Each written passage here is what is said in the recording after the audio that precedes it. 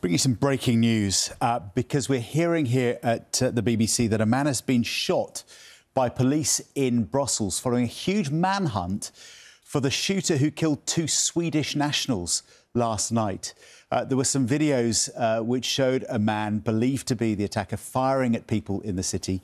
The Belgian Interior Ministry has just said that the automatic rifle found near the scene is the same one that was used in the attack last night and that this man is likely to have been the suspect. You'd have seen these pictures maybe on the 10 o'clock news yesterday evening. Absolute panic on the streets of the Belgian capital. They were Swedish nationals, two Swedish nationals who were shot dead.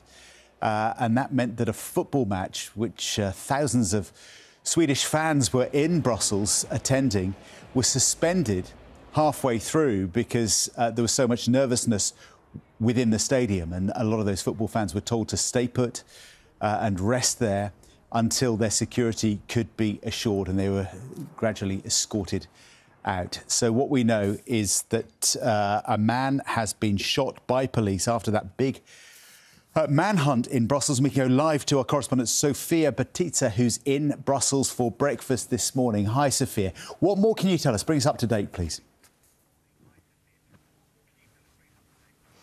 Morning, John. Yes, we are getting some breaking news about one man who has been shot and taken into an ambulance. Now, the prosecutor's office has not confirmed the man's identity, but as you just said, we are pretty confident that it is the suspected gunman because the shooting happened in the area of Schaerbeek in Brussels, which is where the attacker is believed to have been from and to have lived.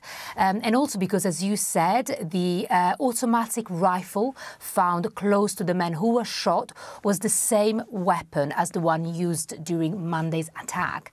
Now, the gunman was named this morning. He is believed to be a 45-year-old man from Tunisian origin who was in Belgium illegally, and his name is Abdesalem.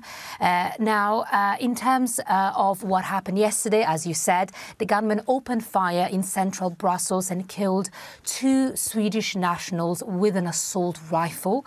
The prosecutor's office believe that he was inspired by the Islamic group, by the Islamic State group rather, and they are treating this as a terrorist attack.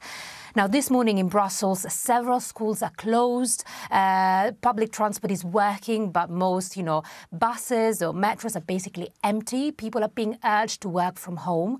And the alert level has been raised to 4 for Brussels, which is the highest level. And that means that a threat could be imminent. OK, Sophia, thank you for that update. We'll go back to Sophia if we get any more news during the programme.